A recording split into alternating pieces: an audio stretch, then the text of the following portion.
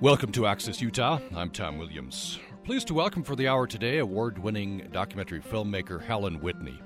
She's in Logan for a series of events with USU Kane College of the Arts. Last night was called Living Portrait, an overview of Helen Whitney's life and film. Tonight, in the Performance Hall, the Kane College of the Arts is presenting The Outsiders. That's an overview of Helen Whitney's films, of the lives of gay men and women, mentally ill, McCarthy-era victims, photographer Richard Avedon. On Wednesday night, Faith and Doubt. So John Paul II, selections from the Millennial Pope. Also, the aftershocks of 9/11, Faith and Doubt at Ground Zero. And Thursday evening, Spiritual Landscapes. So we'll see clips from The Mormons, which was a very popular series on PBS. Also Forgiveness, the latest film, A Time to Love and a Time to Hate. Helen Whitney has explored the lives of people, especially with the religious experience and with the outsiders, and her films have included Forgiveness, A Time to Love and a Time to Hate, The Mormons, and Faith and Doubt at Ground Zero. Pleasure to welcome in Helen Whitney. Thanks. And thank you for inviting me. So what do you hope people get from these series of evenings with you? Well, I think they'll get an intimate sense of my life in film and my preoccupations with religious ideas, religious experiences, and my fascination with outsiders, their radical otherness. But I also hope, and this is probably speaking to students as well as faculty, they'll get a sense of the possibility of documentary films. And while it's a precarious life, financially precarious, it is a life I feel, because I left graduate school at the University of Chicago to go on the road and have this life. It's a life as rigorous, I feel, educationally, as is life in academia. And I also think it's not only sort of intellectually enriching, I think it's the life of a filmmaker can be profoundly humanizing. You are meeting people who are sometimes radically other, and you are frequently and appropriately forced to ask yourself, they could be me, or they're but for the grace of, or I never understood, and always seeing what connects us as well as what divides us. And I also happen to be a great enthusiast of the documentary form and a film itself, because I think it's a wonderfully promiscuous art form that uses poetry and music and haiku narration and obviously imagery, and it's like this seething stew of possibilities, and therefore has an emotional wallop, I think, unusual for most art forms. So I hope that for the aspiring filmmakers or for students who are just interested in film as a artistic language, and also for faculty and for community members who love film, that they will come and have a renewed and deepened appreciation for the documentary form. I should mention this is in the Performance Hall on the USU campus, 7:30 each evening. And so tonight, Wednesday night, and Thursday night, a chance for you to interact with Helen Whitney and to see some clips from some of her award-winning films. You started out, I think, making features. Well, for about 6 or 7 years, I made small features with actors for television, and it was a very interesting experience. I worked with wonderful actors. My first script was taken by Sundance in 1982. And I had a wonderful time, and I think some of those skills that I started out as a documentary filmmaker, then I took this 7-year hiatus, and then I came back, and I miss documentary films. You have really a power as an author that you don't have on television as a feature a director. I mean, you really. In documentaries, you write your film, you produce it, you direct it, and the network executives come in only at the last minute. That's not so earlier on. The documentaries take you out into the world in a way that features did not, but at the same time working with actors was really a great gift, and I think that experience went back into my documentary work as also a fluidity with the camera technique. I enjoyed both, but particularly documentaries. You do a lot of work exploring the lives of people of faith, exploring the nature of faith. That your film on 9/11. Faith and doubt. And so that intersection of faith and doubt seems like that is fascinating to you. It really is, and as I said last night in my first lecture, I sort of gave the personal roots of that.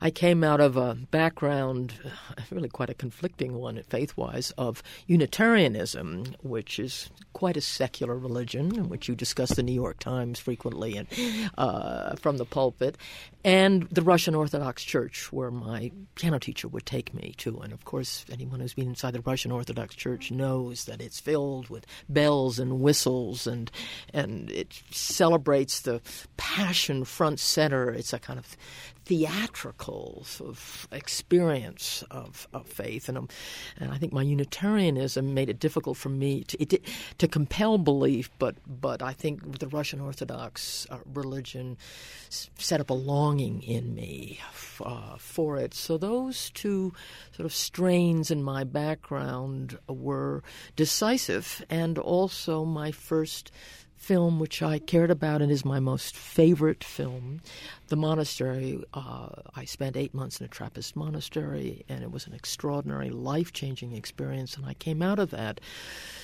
ever more fascinated with radical religious commitment and feeling that while I remain an agnostic, the existential questions that the monks were asking every day, every night, why are we here?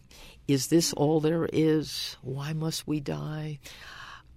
Became for me the most interesting questions. So whether I'm making an explicitly religious film like The Pope, John Paul II, or Faith and Doubt at Ground Zero, or The Mormons, or I'm making a film about youth gangs or the McCarthy-era victims or the mentally ill, the subtext is still there. Those questions are still there.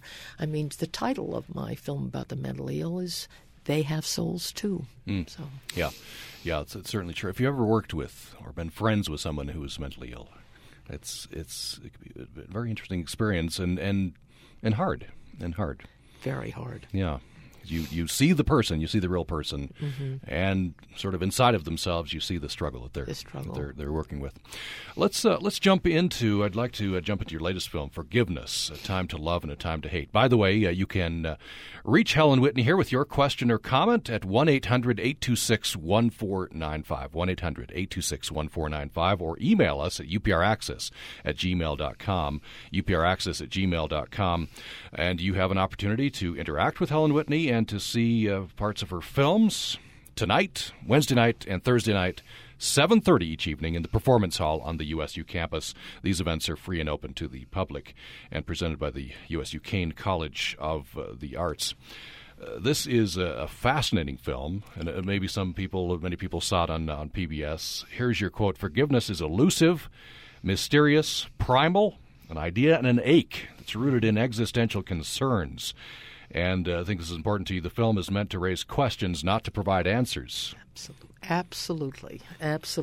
When I embarked on this film, and I did it reluctantly, I'd just come off the Mormon film, which was an epic endeavor, those 4 hours. I really wanted a small, tidy little film that I could shoot in my bedroom if necessary, and I really was offered this film, and I initially thought it was this.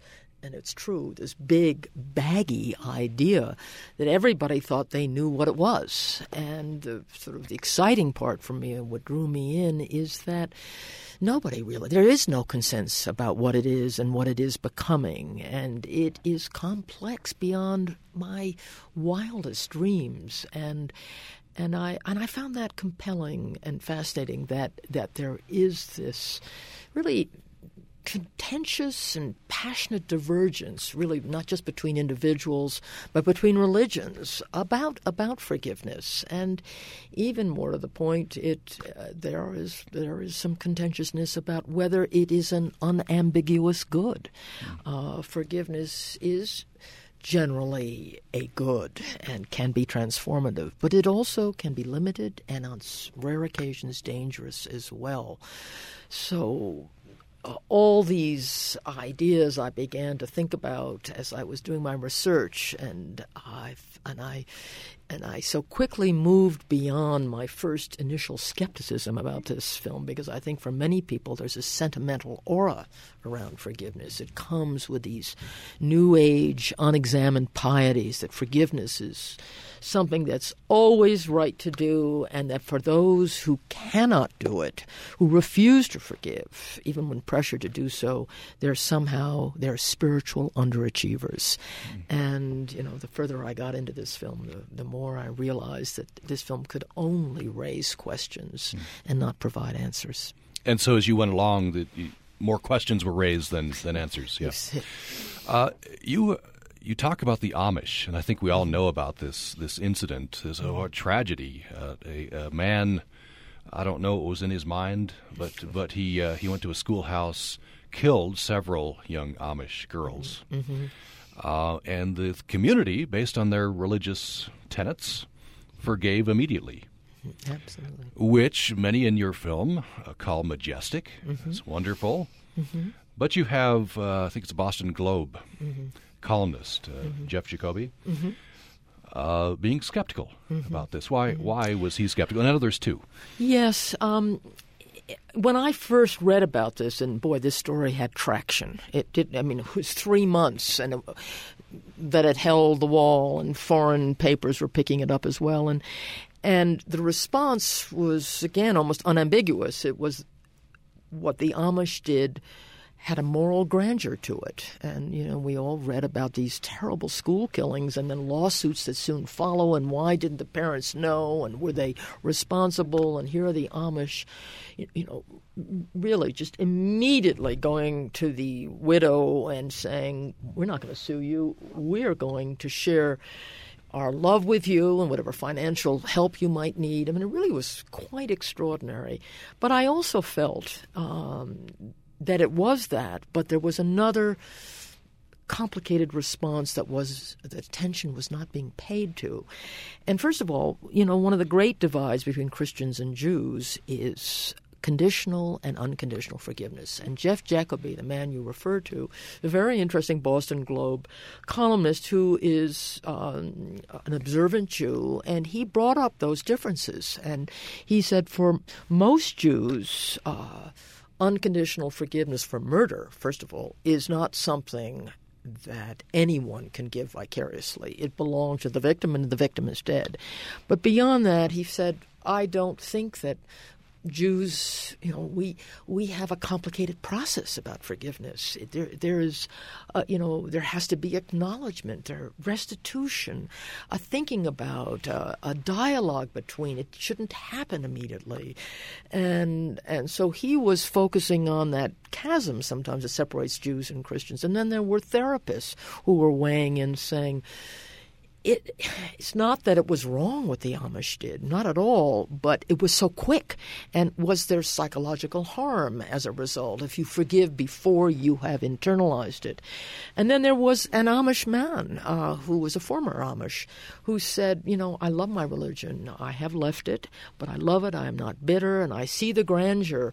But he said, if you're thinking about authentic forgiveness, one could raise the question with the Amish that it comes as a directive. You must forgive, otherwise you will not go to heaven. So he said, those are questions that I have, that it might be better to sort of work at it so it becomes, the forgiveness comes from the heart and the soul and the bone of that person, and it has a deeper spiritual meaning than this is a command, we got to do it. Mm-hmm. So what I did was add those voices to this tragic, event, in no way to take away from, again, the moral grandeur of what happened, but to complicate it, which is what I hope my films always do, complicate. Yeah, it's very interesting to think about that. Mm-hmm. Perhaps each of the people in those communities would then have to achieve authentic forgiveness in their heart, that might take a longer time, or not. I don't know if anybody's gone back. Of course, it's hard to get into the community in that particular case and talk to the individual people about their process of forgiveness. Well, we did interview one of the therapists, the grief counselors, and he said it was 5 years later that they are still sort of working through. And the last scene of that story, I think, is telling. One of the women I interviewed, who was the first person on the scene, she was one of the medical coroners and had to see the bodies, and she's still in shock about it. But she said she was in a grief counseling clinic with a lot of the young boys who fled the schoolhouse. And the Amish had destroyed the schoolhouse late at night.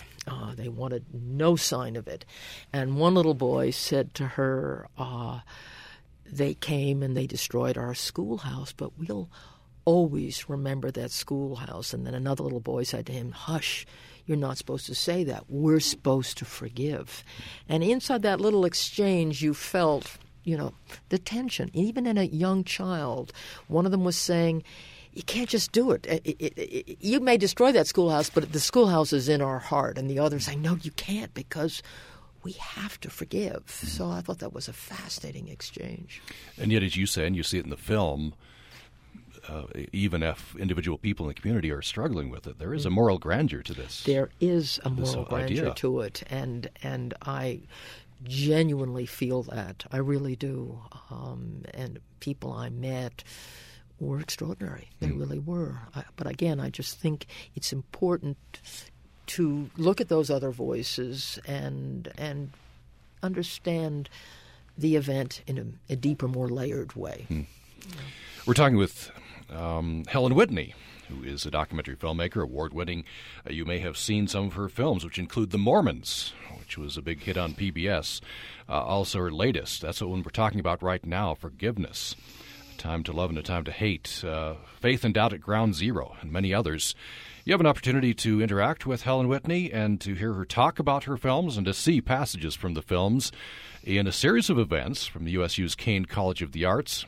And that is tonight, Wednesday night, and Thursday night at 7:30 each evening in the Performance Hall on the USU campus. Tonight, the theme is The Outsiders, so the lives of gay men and women, mentally ill, McCarthy-era victims, photographer Richard Avedon, selections from homosexuals. They have lives too. That was a big film for you. On Wednesday night, Faith and Doubt. So John Paul II, selections from that, also 9/11, Faith and Doubt at Ground Zero. And on Thursday night, 7:30 in the Performance Hall on the USU campus, The Mormons and Forgiveness. So there's opportunity to interact with Helen Whitney and see some of her films, 7:30 each evening, tonight, Wednesday night, Thursday night, in the Performance Hall on the USU campus. We'll be back with Helen Whitney, including hearing some clips from Forgiveness, a very interesting case which gets to the heart of, are there crimes, hurts that are unforgivable? And a very powerful passage where we hear from two women, one who's the perpetrator, the other who lost her father. We'll hear that following this break. On From the Top, we don't just put young people on the show to hear their incredible musical performances, we celebrate the whole kid. We're all members of the Vermont Astronomical Society, and we've also gotten really into building telescopes. I run cross country and I run track. Well, I'll eat anything as long as it's not looking at me and as long as it's not moving around. I believe the correct term is math stud. Join me, Christopher O'Reilly, to meet America's most outstanding young musicians on From the Top each week from NPR. Friday afternoons at 2, repeated Sunday nights at 9 on Utah Public Radio. Support for Utah Public Radio is provided by the College of Science at Utah State University, where graduates' acceptance rates to medical, dental, and graduate schools exceed national averages. When students and faculty learn together, discovery follows. Information is at usu.edu/science. Did you know that approximately 75% of students who receive mental health services get these services in school settings? School psychologists and school counselors are key mental health providers who help teachers and families maximize students' active engagement in learning and strengthen their personal, academic, and social development. Did You Know That is made possible by the USU Emma Eccles Jones College of Education and Human Services. More at cehs.usu.edu. Thanks for listening to Access Utah. I'm Tom Williams. We're talking about forgiveness, talk about the Mormons, faith and doubt at ground zero. All of these are subjects of films from Helen Whitney. And many others, of course. You have an opportunity to interact with this award-winning filmmaker and see some of her films tonight, tomorrow night, and Thursday night at 7:30 each evening in the Performance Hall on the USU campus. This visit is sponsored by the Kane College of the Arts at Utah State University. We're talking with Helen Whitney right now about her film Forgiveness, A Time to Love and a Time to Hate. I want to we talked about the Amish and this tension, this complexity between this moral grandeur. They immediately forgave, including embracing the widow of the man who killed these young Amish girls, and he himself died in this tragedy. But the fact that it's more complex than that, perhaps, and then there's some tensions within the community. You did mention that perhaps in some cases it's dangerous to forgive or to tell yourself you've forgiven too soon. And you have a passage in the film that I'd like you to tell us about, a woman in Oregon who was attacked. Right. And in her mind, she was doing the right thing, but it ended up harming her for several years. This is a very interesting woman, a Yale freshman or sophomore, who was camping out in Portland with a roommate, and out of the night, some violent assailant emerged with an axe and tried to really cut off her limbs and to massacre and to kill her. Her roommate was blinded, and she was severely injured. And her immediate response at that moment, it was early 70s. She just read a lot about Gandhi. She thought, I'm alive. I am going to go into that zone of forgiveness, and I'll think that this is someone who perhaps had a terrible childhood, poverty, mitigating circumstances, and I'm not going to go back and find out what happened, and I'm not going to think about it, and I'm going to move into that zone of a kind of generalized forgiveness or oblivion about it. And really about 20 years later, this very attractive, brilliant young woman wakes up and realizes that she has really lost her life. I mean, she is subject to nightmares and risking her life. And I think one of her friends just said, unless you do something about this, you'll be dead. And so she goes back to that little tiny town in Portland to find the man who had tried to kill her. And, of course, the statute of limitations is over. It's over in 3 years. But she tracks him down, and in so doing, she finds out that the entire town had known who he was. Most of the town had not said anything, and he had tyrannized the town. A black cloud was over the town, and he had, he was violent to the women in his life, nearly killed one, beat up all of his girlfriends, and while she can't, and she is, at this moment, she's lost that forgiveness, and she is filled with righteous, focused anger, not obsessive anger, but righteous anger. And she enlists the police, and they finally get him on something else, and he goes to jail, and she never forgives him. But she does forgive the town, and she has released the town from this man, and she realizes as she never said anything, the town hadn't. And so it's quite an amazing journey, because she would say, if she was here, forgiveness, this premature forgiveness, practically killed me. And it was my righteous anger that became focused not just about herself, but on the town. And she became a speaker for abused women, and she changed the law in Portland, extending the statute of limitations for violent crimes from 3 years to 10 years. So she took that anger and made something positive out of it, and she got rid of that forgiveness that had made her weak and passive and accepting and paranoid. And it's like she recovered her life through a righteous anger. And I guess my last thought about that is there are very few people who who can take righteous anger and not fall into an obsession with it. I mean, there's a reason for the Medusa myth, looking at the head of snakes and turning into stone. Anger is very tricky, and if you live inside anger for too long, it can become obsessive, and you lose the sort of that kind of clarity that you might have when it isn't appropriate to forgive. But Terry is someone who kind of went into the underworld. She was her own Virgil, and she confronted her demons, and she confronted the man who had tried to murder her in the most awful way and who tyrannized the town, and she came into the light. It's a fascinating story about the complexities of forgiveness and when forgiveness really can be limiting and even dangerous. So can we take any generalities from the people you've talked? Because you have very complex experiences, a couple of which we have heard here. Premature forgiveness can be dangerous. Perhaps religiously mandated forgiveness can be more complex than we thought it was.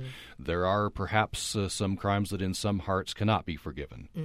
And yet it's you can't live in that anger either. I think your quote in the film, if I have it here, there's an urgency to forgive. So if you live in that anger, it can take away your capacity to be present and be in the moment. Yes. I think that if anything, that's the single most useful emotional truth I took away from the film. I had met I spent a lot of time with AIDS and HIV patients, and they have almost a bouillabaisse of forgiveness issues, because these are people frequently who have been infected by others or have been careless with themselves, and therefore they have to forgive themselves, or they're angry at God, or they're angry at their spouse, or they have infected their own children. So it's just swirling around this.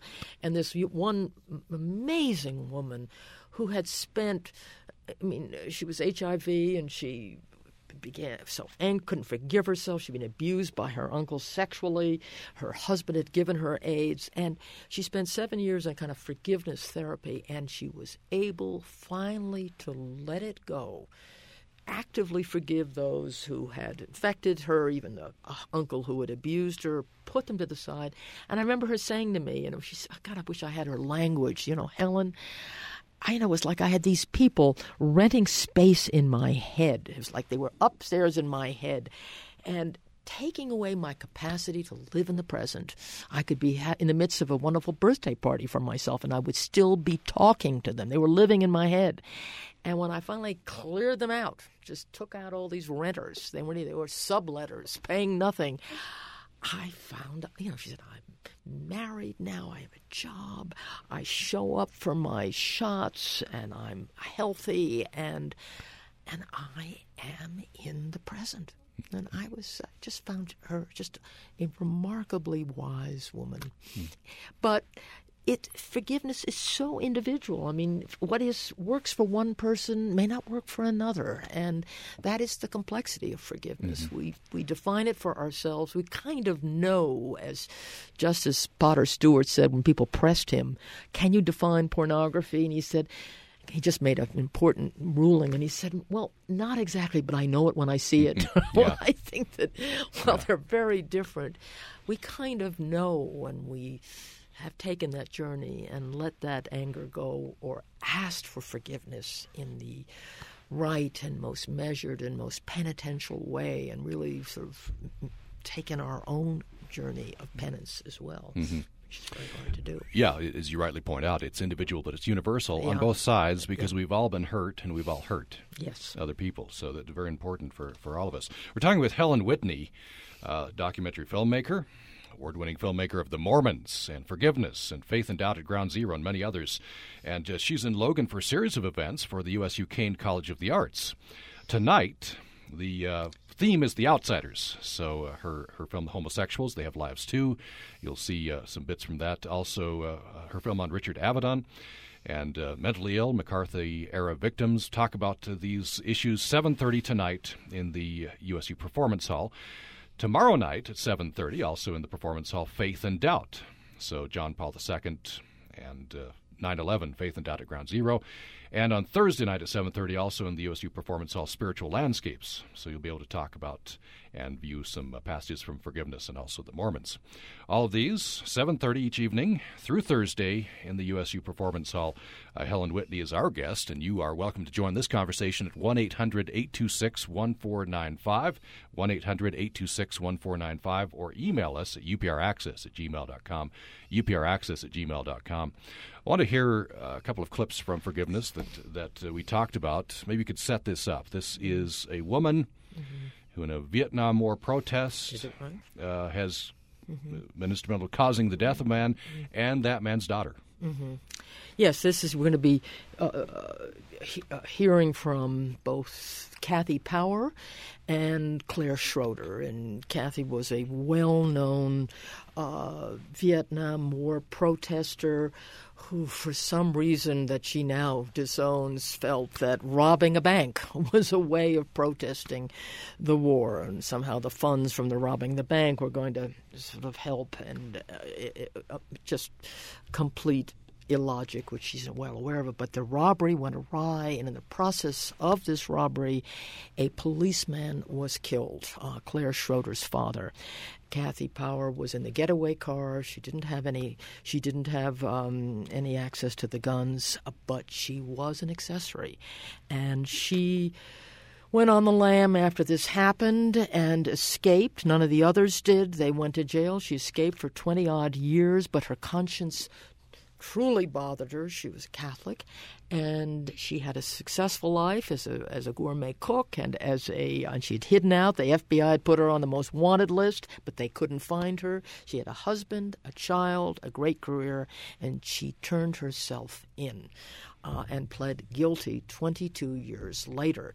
And as she said in the film so eloquently, she said, "I thought I had achieved my penitence by just doing that. Little did I know that the journey was yet to begin." And she spent 8 years in jail, still somewhat angry, thinking that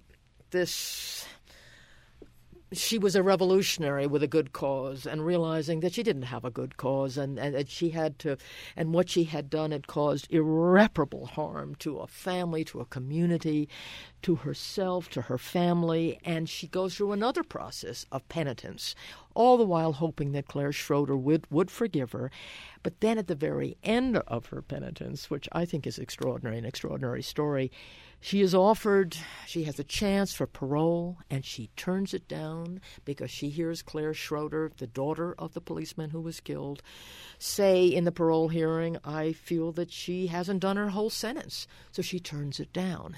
And Kathy has a young son who is troubled and missing his mother, but she came to understanding that she had to do this. She had to fulfill her obligations to herself, to the state, to Claire, and that in the end, her final insight was that she had no right to ask for forgiveness from Claire because it was an injury to Claire, that she had to do her penance and forgive herself and then return to the community. It's an extraordinary story. Yeah, and Claire has a very different response and an interesting one. Let's hear this clip from Kathy Powers. Power? Power. I tore something that will never be untorn. Walter Schroeder died young, and that doesn't go away no matter what I do. It lives with me. I wanted forgiveness. I wanted to earn forgiveness. And I wanted to receive forgiveness. I wanted to do what I had to do so that forgiveness would be offered to me. So she's talking about at this point, she really wants forgiveness. She's seeking it, with extraordinary passion. Yes. And she talks about earning forgiveness. And that's an interesting subtopic as well. And I guess that gets to the question, both from the perpetrator and the person that's been harmed. There might be different views, but are there some crimes and some hurts that cannot be forgiven? Well, it again depends on the person. Kathy went through her really 28-year penitential journey. And it followed, in some ways, it was quite Judaic because it followed that process that many Jews talk about as essential, that first you have to acknowledge what you have done to yourself and others, and publicly, which he did. And then there's a period of penance and restitution, which she offered, which was herself. And then, there is a period that you might, ask for forgiveness or not, but the penitence must be real and searing and deep. And there are other folks, and they're not just Jews, but Christians in this regard. Claire Schroeder is Christian, and a wonderful woman, and her view is, and I hope we'll hear from her soon, that she wishes Kathy Power well. She admires what she has done, which was to turn herself in, to stay in jail and to give up parole. But she feels that murder is unforgivable, and like many Jews, she feels it is not within her right to offer forgiveness. It is only the right of the victim, her father, who is dead, and therefore cannot offer forgiveness. But I want to say that, I feel very protective of Kathy, of Claire as well. She's an admirable woman. She is not, as the superficial sort of reaction might be among some people, because she refuses to forgive, that she's a lesser person. She's thought this out deeply, and she wishes Kathy well, but she cannot give her that absolution. Let's hear this clip from Claire Schroeder. I hope that she can say that she redeemed herself and became the person that she should have been. But I have to look at her not as who she is, but as what she did. Because what she did is not something that I have the authority or the power to excuse or forgive. I don't. I'm not the dead person. My father is the dead person. He's not here to say what you did was okay. He'll never be here to say what she did was okay. So what she did was not okay. It was not ever okay. It will never be okay. It's not forgivable, very simply. But that doesn't mean that she can't then go on to be the person that she hopes to become. And that's a great goal, and I wish that for her. So she wishes Kathy Power well. She really does. But she feels like she can't. She's not the one who can give forgiveness. Right. That's her father, and he's gone. And he's gone, or God, or that she can forgive herself, and whatever Kathy's relationship is to her sort of larger spiritual being, that's between her. And I think that Kathy's sort of growth and maturity and spiritual maturity is to say yes, and I feel it's an imposition to even ask it of you. Quite a remarkable journey, rare. Yeah. We're going to take a brief break, and when we come back, we'll finish with this film, Forgiveness. The second half of the film talks about this idea, which is new in our times, of entire nations seeking forgiveness. Perhaps Germany is the epitome of this. We'll talk a bit about this with documentary filmmaker Helen Whitney, author of The Mormons and Forgiveness and Faith and Doubt at Ground Zero. A series of events with Helen Whitney is available to you if you're in the Logan area, and that is tonight, tomorrow night, and Thursday night. Each evening, 7:30, there'll be a different theme, and you can view parts of the films and interact with Helen Whitney. This is sponsored by the USU Kane College of the Arts, and the events are 7:30 each evening, tonight, tomorrow night, and Thursday night in the USU Performance Hall. Back with Helen Whitney after this. Did you know that 26% of children who were read to 3 or 4 times in the last week by a family member recognized all letters of the alphabet, compared to 14% of children who were read to less frequently? Did You Know That is made possible by the USU Emma Eccles Jones College of Education and Human Services. More at cehs.usu.edu.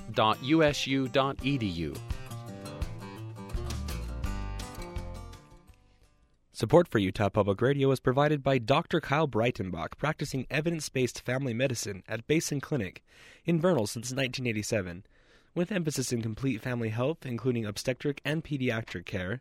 Information is at basinclinic.com.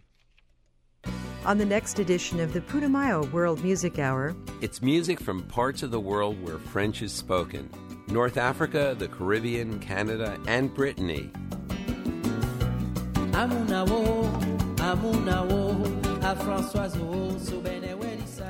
Dan Storper.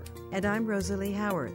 Join us for Le Monde Français, the French world, the next Putumayo World Music Hour.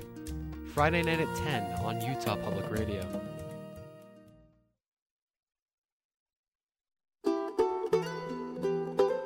You're listening to Access Utah. I'm Tom Williams. We're spending the hour with documentary filmmaker Helen Whitney. Her films have included The Mormons, Faith and Doubt at Ground Zero, and Forgiveness. That's the one we've been talking about for most of the hour. That's her latest film. You have an opportunity to interact with Helen Whitney and perhaps as a student get some advice on how to get into documentary filmmaking. Also, if you've been interested in some of her films, and you no doubt have seen some of her films on PBS and also on network television as well, you can interact with Helen Whitney, talk about her films, and see some of the films. And those events are sponsored by the USU Kane College of the Arts. Had an event last night, and there will be 3 more of these events in the USU Performance Hall, 7:30 each evening, tonight, Wednesday night, and Thursday night, with filmmaker Helen Whitney. The themes for tonight, The Outsiders; for Wednesday night, Faith and Doubt; and on Thursday night, she'll be talking about Forgiveness, and the Mormons' Spiritual Landscapes is the theme of that one. 7:30 each evening, USU Performance Hall. Let's finish with Forgiveness, and the second half of the film has to do with this interesting idea, which you say is quite new, of entire nations seeking forgiveness. It was interesting. I watched an interview with you. You spent hours upon hours watching video of the Truth and Reconciliation Commission in South Africa. That's held up as a great success story. I wonder if you agree. And there's some interesting things to learn from I guess, watching all those hours of the Truth and Reconciliation Commission. Well, I think that the situation in South Africa today is enormously complicated, and while there isn't anyone I've ever interviewed who hasn't said that this was an extraordinary sort of achievement, this Truth and Reconciliation Commission, because that country might have just erupted when apartheid finally ended. Nonetheless, the situation remains very much the same. There are deep divisions in that society. There's profound economic inequality. Crime is on the rise. AIDS is everywhere. So it hasn't been a miracle cure, but it was an important first step.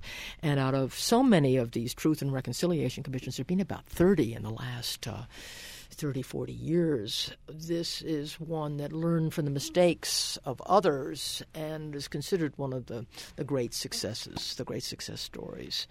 And it is part of something that I felt is truly new. Ecclesiastes said it best, something new under the sun, is that forgiveness has migrated out of the personal realm into the political realm.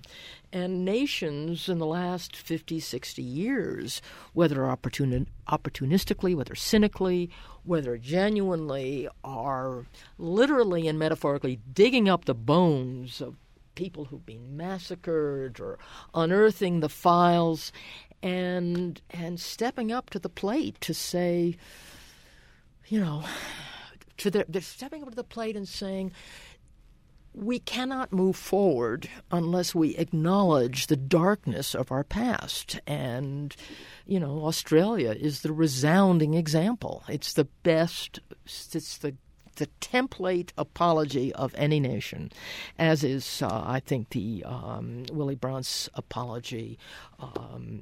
He's a German who fell down on his knees in Warsaw in front of the gates, saying, silently just praying, and in that prayer, that silent prayer, people knew what he was saying, and it really changed the course of Polish-Jewish relations. So this is something new under the sun.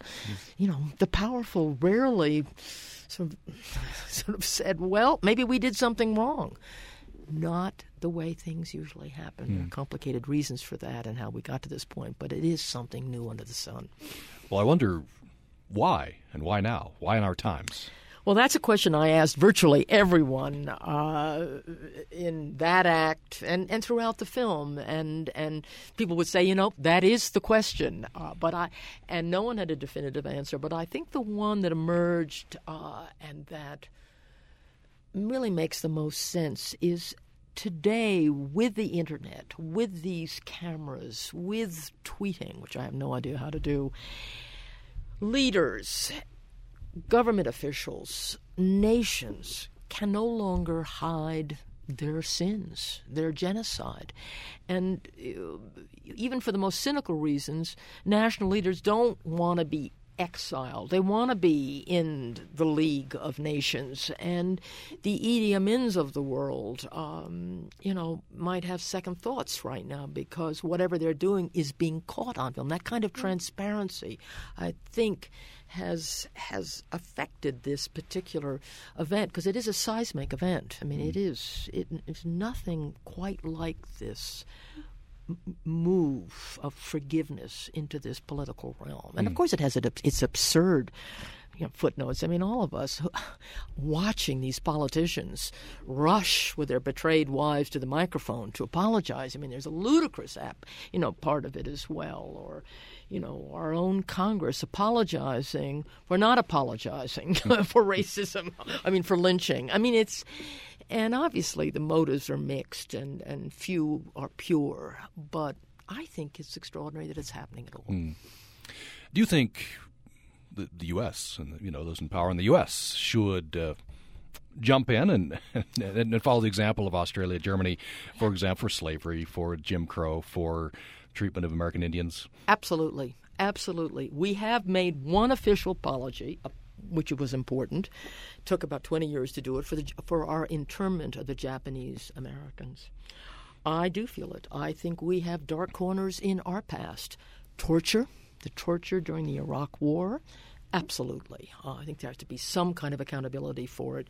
The history of slavery, our treatment of the Native Americans absolutely parallels what Australia did. Absolutely. And so, cities are doing it, states are doing it. There are truth and commissions on a local level. But no, I think our country has much to learn from perhaps the example of Germany, though I in no way equate World War II and the Holocaust in any way with America. But I do think that modern Germany's penitential journey since World War II, since the Holocaust, has been extraordinary. And unfortunately, it wasn't the perpetrators who ever apologized, but it was their daughters and their grandsons and great-grandsons who have made extraordinary financial restitution and educational restitution and endless apologies, and the textbooks have been changed, and every young German is, before third grade, is visiting the Holocaust Museum and learning about what their country was responsible for. So I think Germany offers quite an extraordinary example of what a nation can do. We just have about 5 or 6 minutes left. We've been talking about forgiveness, A Time to Love and A Time to Hate, the most recent film from Helen Whitney. I wanted to get a little bit of a conversation on the Mormons. You probably caught this on PBS a few years ago. Let's hear just a couple of minutes from the prologue to the movie. It is one of the world's fastest-growing religions. Its members project pride in their faith and confidence in their future. They walk the corridors of power, leaders in Congress, and even running for president. But for the Mormons, it was not always so. In the 19th century, to call someone a Mormon was akin to calling someone a Muslim terrorist. Tonight, Frontline and American Experience join forces to tell the story of one of the most powerful, feared, and misunderstood religions in American history. A column of light appeared in his room, and then a person came down, very glowing person. He says he's the angel Moroni. And so he begins to tell Joseph about the Book of Mormon. This is the story of Joseph Smith and the revelations that gave birth to a new faith born in America. What outraged the traditional Christians of the day was that this guy comes along and he says, I am the prophet for this new age. The story of religious conflict and persecution. When that mob stormed Carthage jail and shot the prophet Joseph, they thought they were finishing off Mormonism as a movement. And the story of a people who crossed a continent to establish their own spiritual kingdom. Brigham Young is telling the federal government to back off. from the Utah Territory. We will take care of ourselves. And of a church that for decades defied society by embracing polygamy and then abruptly abandoned it.